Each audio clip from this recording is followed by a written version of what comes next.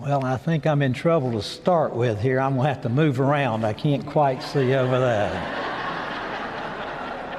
There's nothing like getting comfortable just to begin with, so the notes are in trouble. That's one thing we didn't check. We didn't check to see this. They've told me what time to quit. They've told me where to go change clothes. They've given me the bulletin, but they didn't tell me you can't see over the pulpit. You know, I tell you, the music has been absolutely spectacular this morning. Hasn't it just been great? I'll tell you, it lifts you to the heaven, just to the heaven. The music of the Baptist Church. Well, you know, I knew one of your former pastors. It's the one that we thought would never die. How many of you knew Ralph? You know, he could remember more names. I was in Kentucky. He came and preached a revival service for me. You know, they wanted him to come be pastor. He was 85 years old then, and they wanted him to come. They loved our pastor, Ralph Langley, and he was a wonderful human being. But he would find clippings from the Western Recorder, which is the Baptist state paper in Kentucky, and he would cut them out, and he'd say, I see where you had 1,250 in Sunday school on Sunday, and then he said, well, maybe it was a misprint. But he always was encouraging, always uplifting, you know, always in the great joy of the Lord. And Pastor Travis and Brother Travis and Carrie have been so good to me and my wife since we've been here. They've come alongside of us and supported us and encouraged us and invited us to their home, and they've even had my mother in their home. And so we're so very grateful for their friendship. And it came at just the right time. Now, I'm as surprised as you are that I've been invited to preach here this morning. Because he's asked me to talk about something. It's my story, and my story is not really pretty. But when we've been singing all these songs about grace this morning, and the scripture that we heard about God turning our mourning into dancing, and weeping is but for a night, and joy comes in the morning, that's somewhat of my story. And my grace is sufficient, Paul said in the epistles. And that passage that says, for grace you've been saved, not of your works, should any man should boast. Grace so amazing really is what my life and story is all about. I'm going to talk about something this morning we usually don't talk about a lot in public, but it's a pandemic within a pandemic. I know that in the past 2 years, over 1 million people have died as a result of COVID-19. And that is a horrible, horrible tragedy.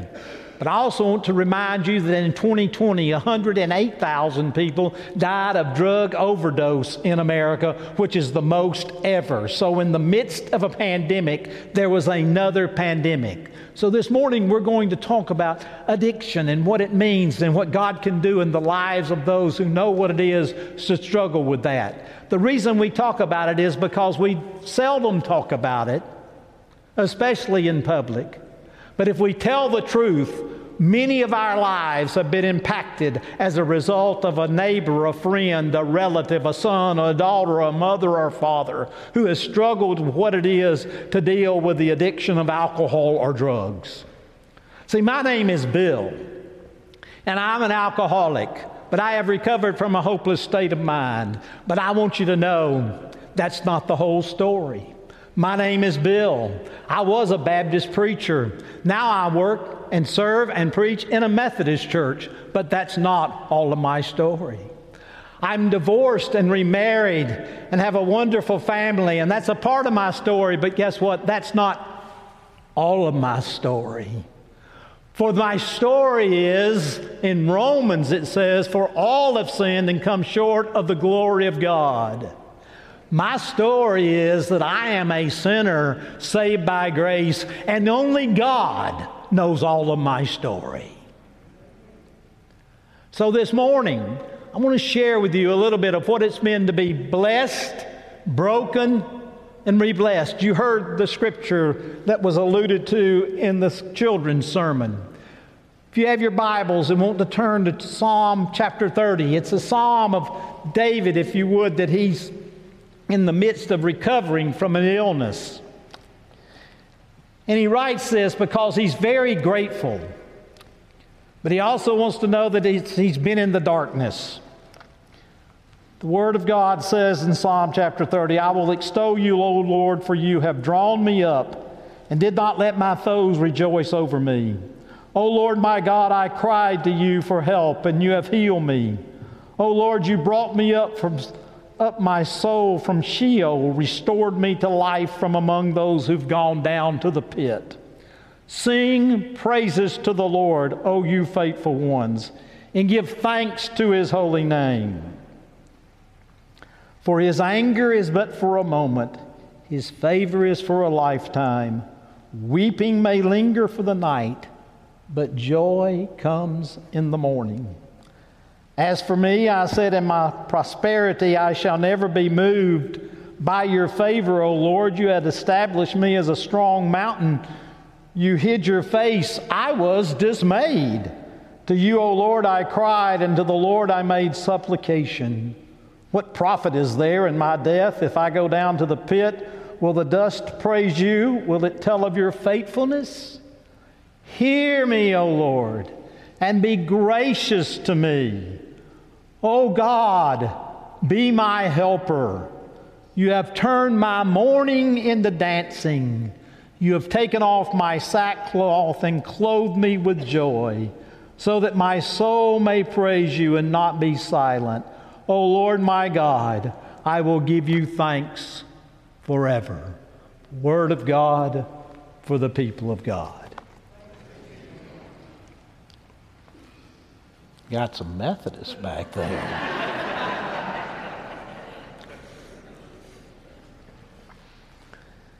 Y'all may have heard this story, but not. Any of y'all grew up in a small town, everybody knew everybody? All right, I got a friend that he grew up in Glendale, Kentucky, and he said before there was call forwarding, they had it in Glendale because there was one operator in town, and when you called that person, she could tell you whether Robert was over at Sally's or if Sally's was over at Susie's, and she could transfer the call.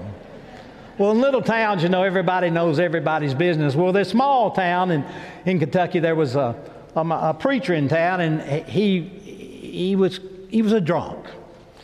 And everybody knew it, but they tolerated him, and because he would be good for a while and not good for a while. One day, the policeman in town saw him walking down the street, and he had a cup in his hand, and he was shaking. And the policeman pulled up to him and said, "Preacher, are you drinking again?" And he said, No. He said, "You sure? Your hand's shaking and you acting like it?" He said, "You sure?" And he said, No. He said, "Well, let me just have a taste." So he put his finger in the cup, and he took it and put it to his lips.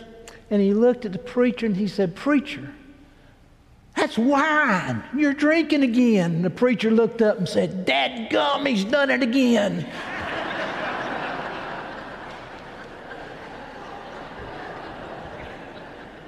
It's the miracle every Baptist hates. But anyway.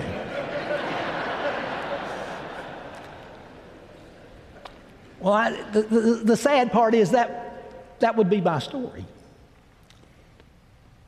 But I was blessed. In verse 7 it says, "In my prosperity, I thought there could be no harm." I was born into a good family. My mother and daddy loved me as best they could. My father was a Baptist minister. He went to Carson Newman College, graduated in 1951, went to Wake Forest, Southeastern Seminary, graduated in 1957. The reason I know all this, my mother died recently, and we've been going through all her papers, and we found everything of history. I thought I was born in the nursery of the Red Bank Baptist Church.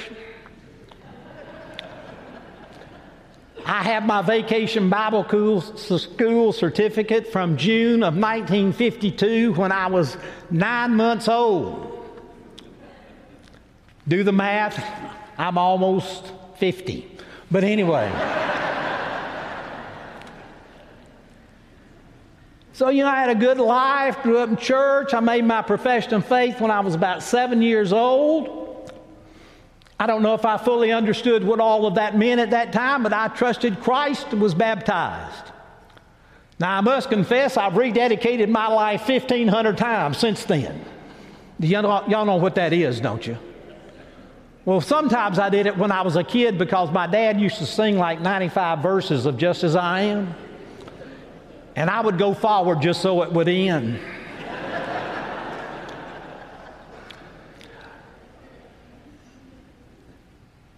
I had every opportunity.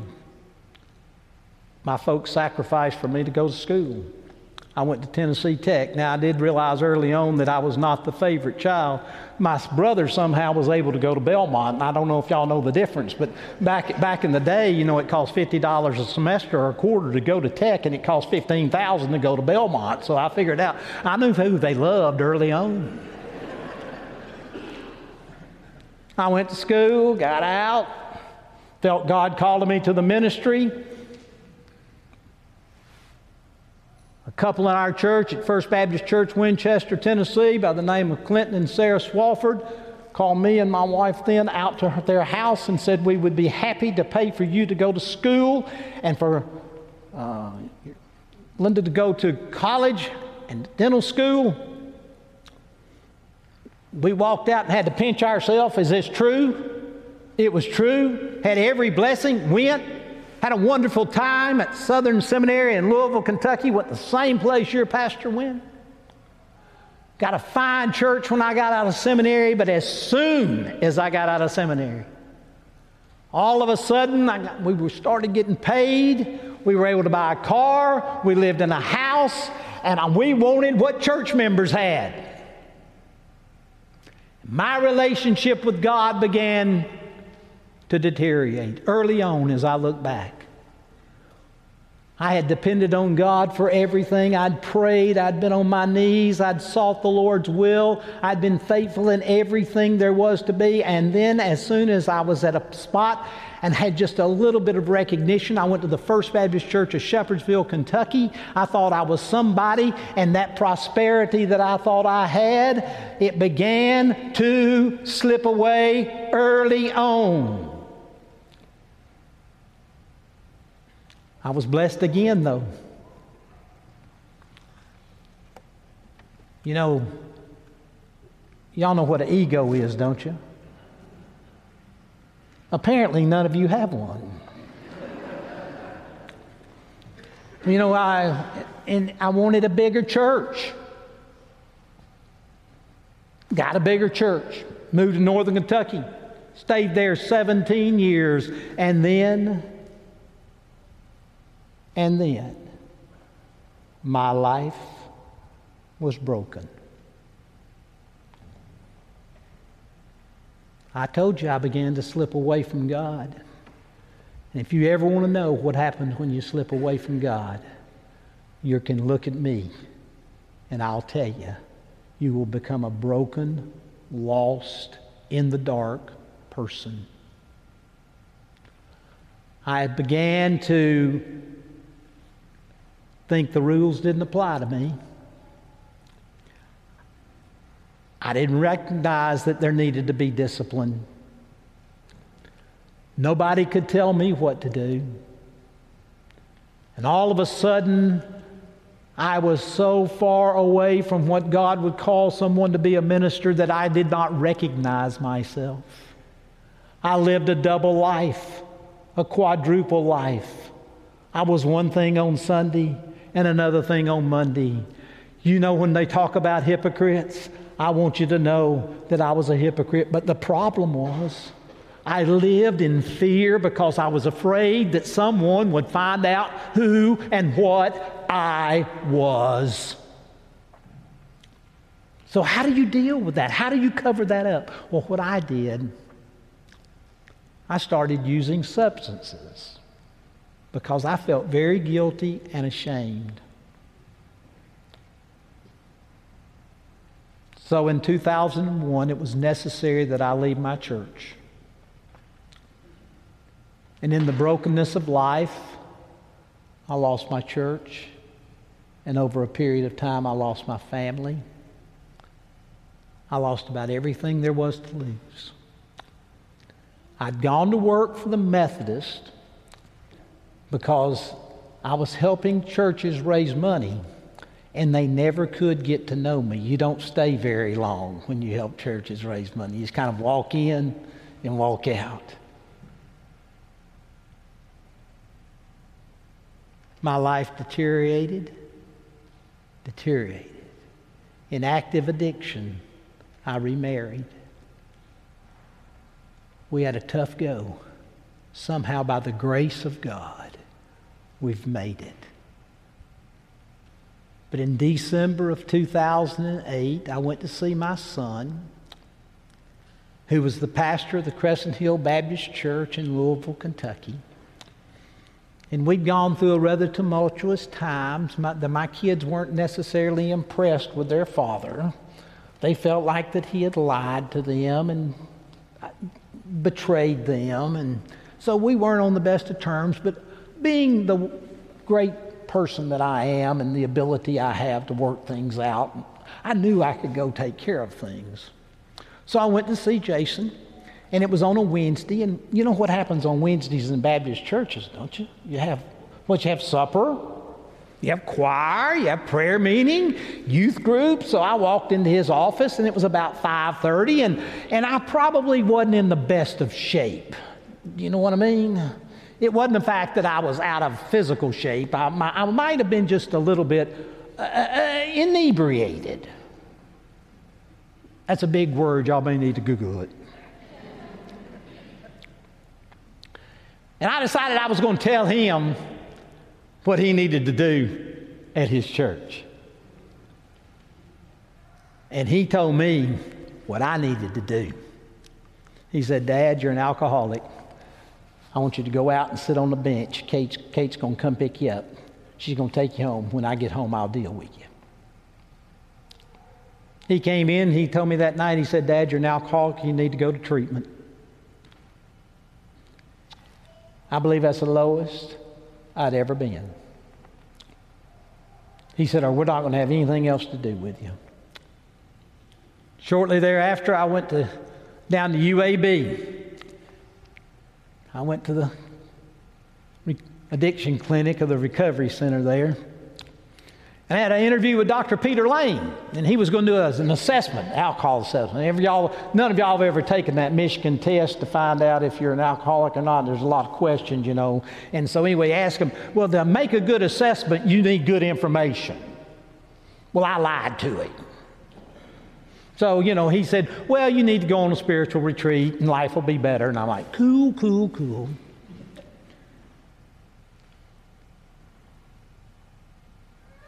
I went to a counselor. He sent me to a room.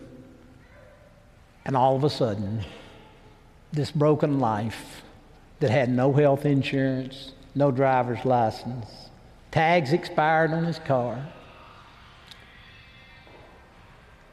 living the darkest, deepest, ugliest life you could live, the voice of God began to speak.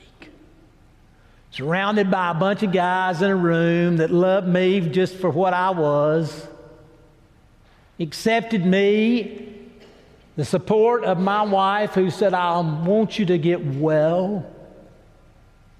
All of a sudden, God began to go to work. Blessed, broken, re-blessed. If I make it till July the 12th, I will have been clean and sober for 13 years.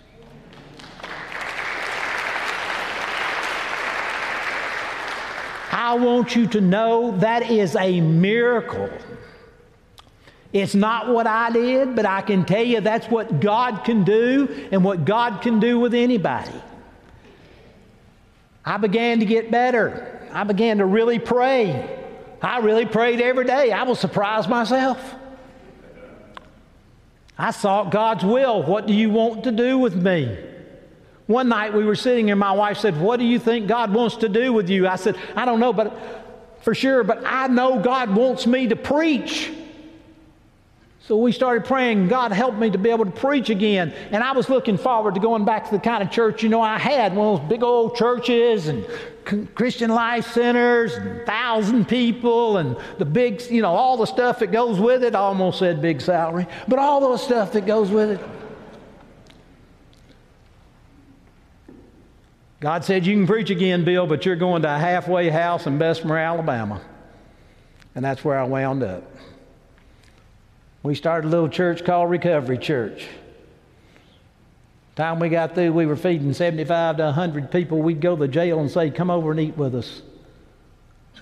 We got to be with the broken people of the world who are so longing and who are so need of the love of Jesus that nothing works to talk to people like chocolate and chicken and Jesus' love.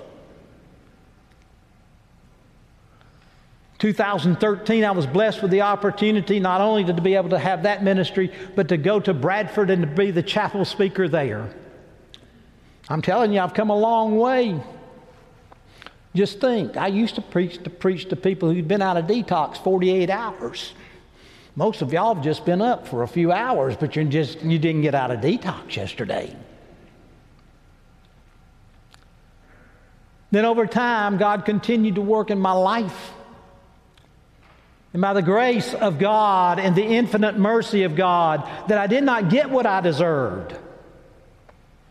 And the unmerited favor of God, I was called to be one of the associate pastors at the Huntsville First United Methodist Church.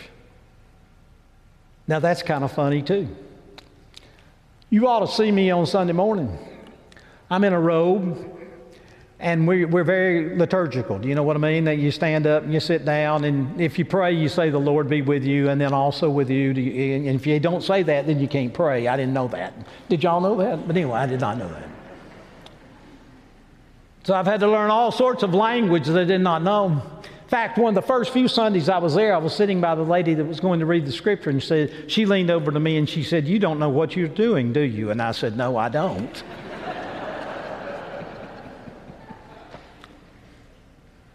But what I do know and what I have learned is that God may let us weep in the night, but guess what comes in the morning?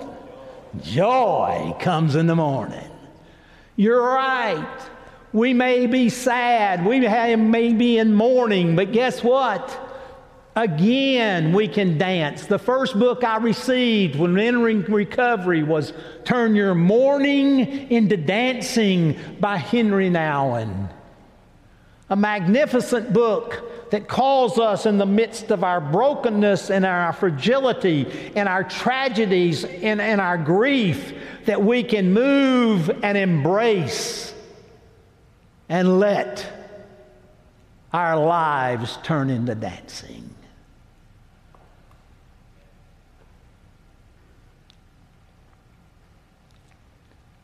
Today, I know in heaven, my parents are dancing.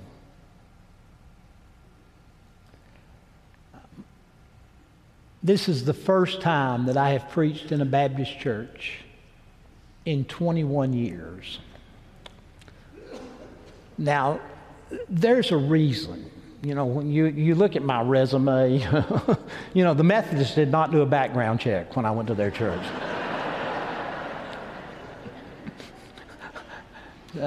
So that's part of the reason I'm there. But I know my mother and father would be thrilled to know. And I actually believe that people in heaven know what's happening. They would be rejoicing. See, your preacher last Sunday stole my scripture. Did y'all know about that? Alan, he stole my scripture. I was asked to preach here 6 months ago, okay? I've had my sermon title and my scripture for 6 months. We preached on Luke 15 at our church 4 straight weeks. I was all primed and pumped to preach Luke, what? 15. That guy. Judge sends me an email and goes, well, I just want you to know that Alan's sermon for next Sunday is Luke chapter 15. I cannot tell y'all what I thought. But I thought, oh, shucks.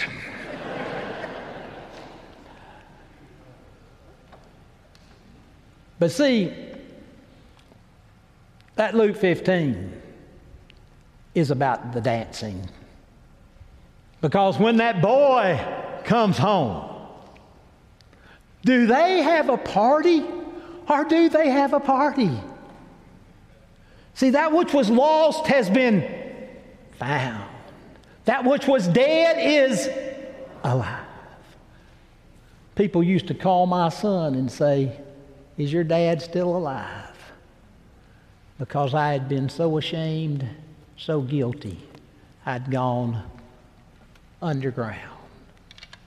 But thanks be to God who has raised me to new life. I feel born again. And here's the words I'd like to leave with you. Aren't those your favorite words of a sermon? You know, don't you love in conclusion?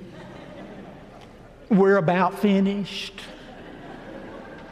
You can't remember everything else I said, but he said he's about done. Brennan Manning is a Catholic priest who struggled with addiction all of his life. Some of you may be familiar with the Ragamuffin Gospel. He also wrote the book about Abba. Then he wrote a book called All is Grace. And what he would tell you is everything is about God's grace. God loves the broken and the marginalized and the hurting and the hopeless and those who feel like they have no place. But he says that if God could come, and this is what I hope you hear this morning, for you may be struggling yourself with that hidden sin. See, those secrets that we have in us, they're the ones that make us sick. In the midst of that secret, would you hear the following? Of all the 7.5 billion people on earth, Brennan says, that if God could come and speak to you today, this is what he would say to you. I love you just the way you are, not the way you should be.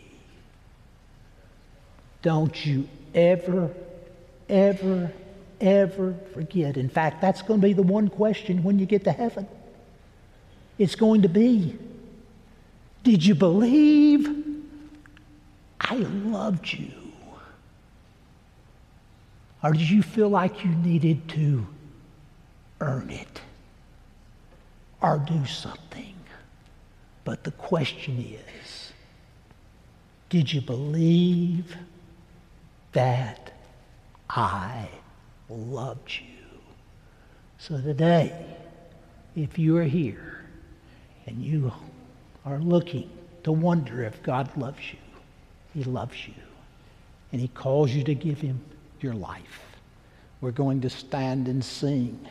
We're going to invite you to come, to trust Christ as your Savior, to be a part of this church. You may want to come and pray. Ask someone to pray for you. Ministers will be here at the front. But when we hear the good news of the gospel and the fact that Jesus died to reclaim us, it's an opportunity for us to respond and say yes to Jesus, yes to his church, yes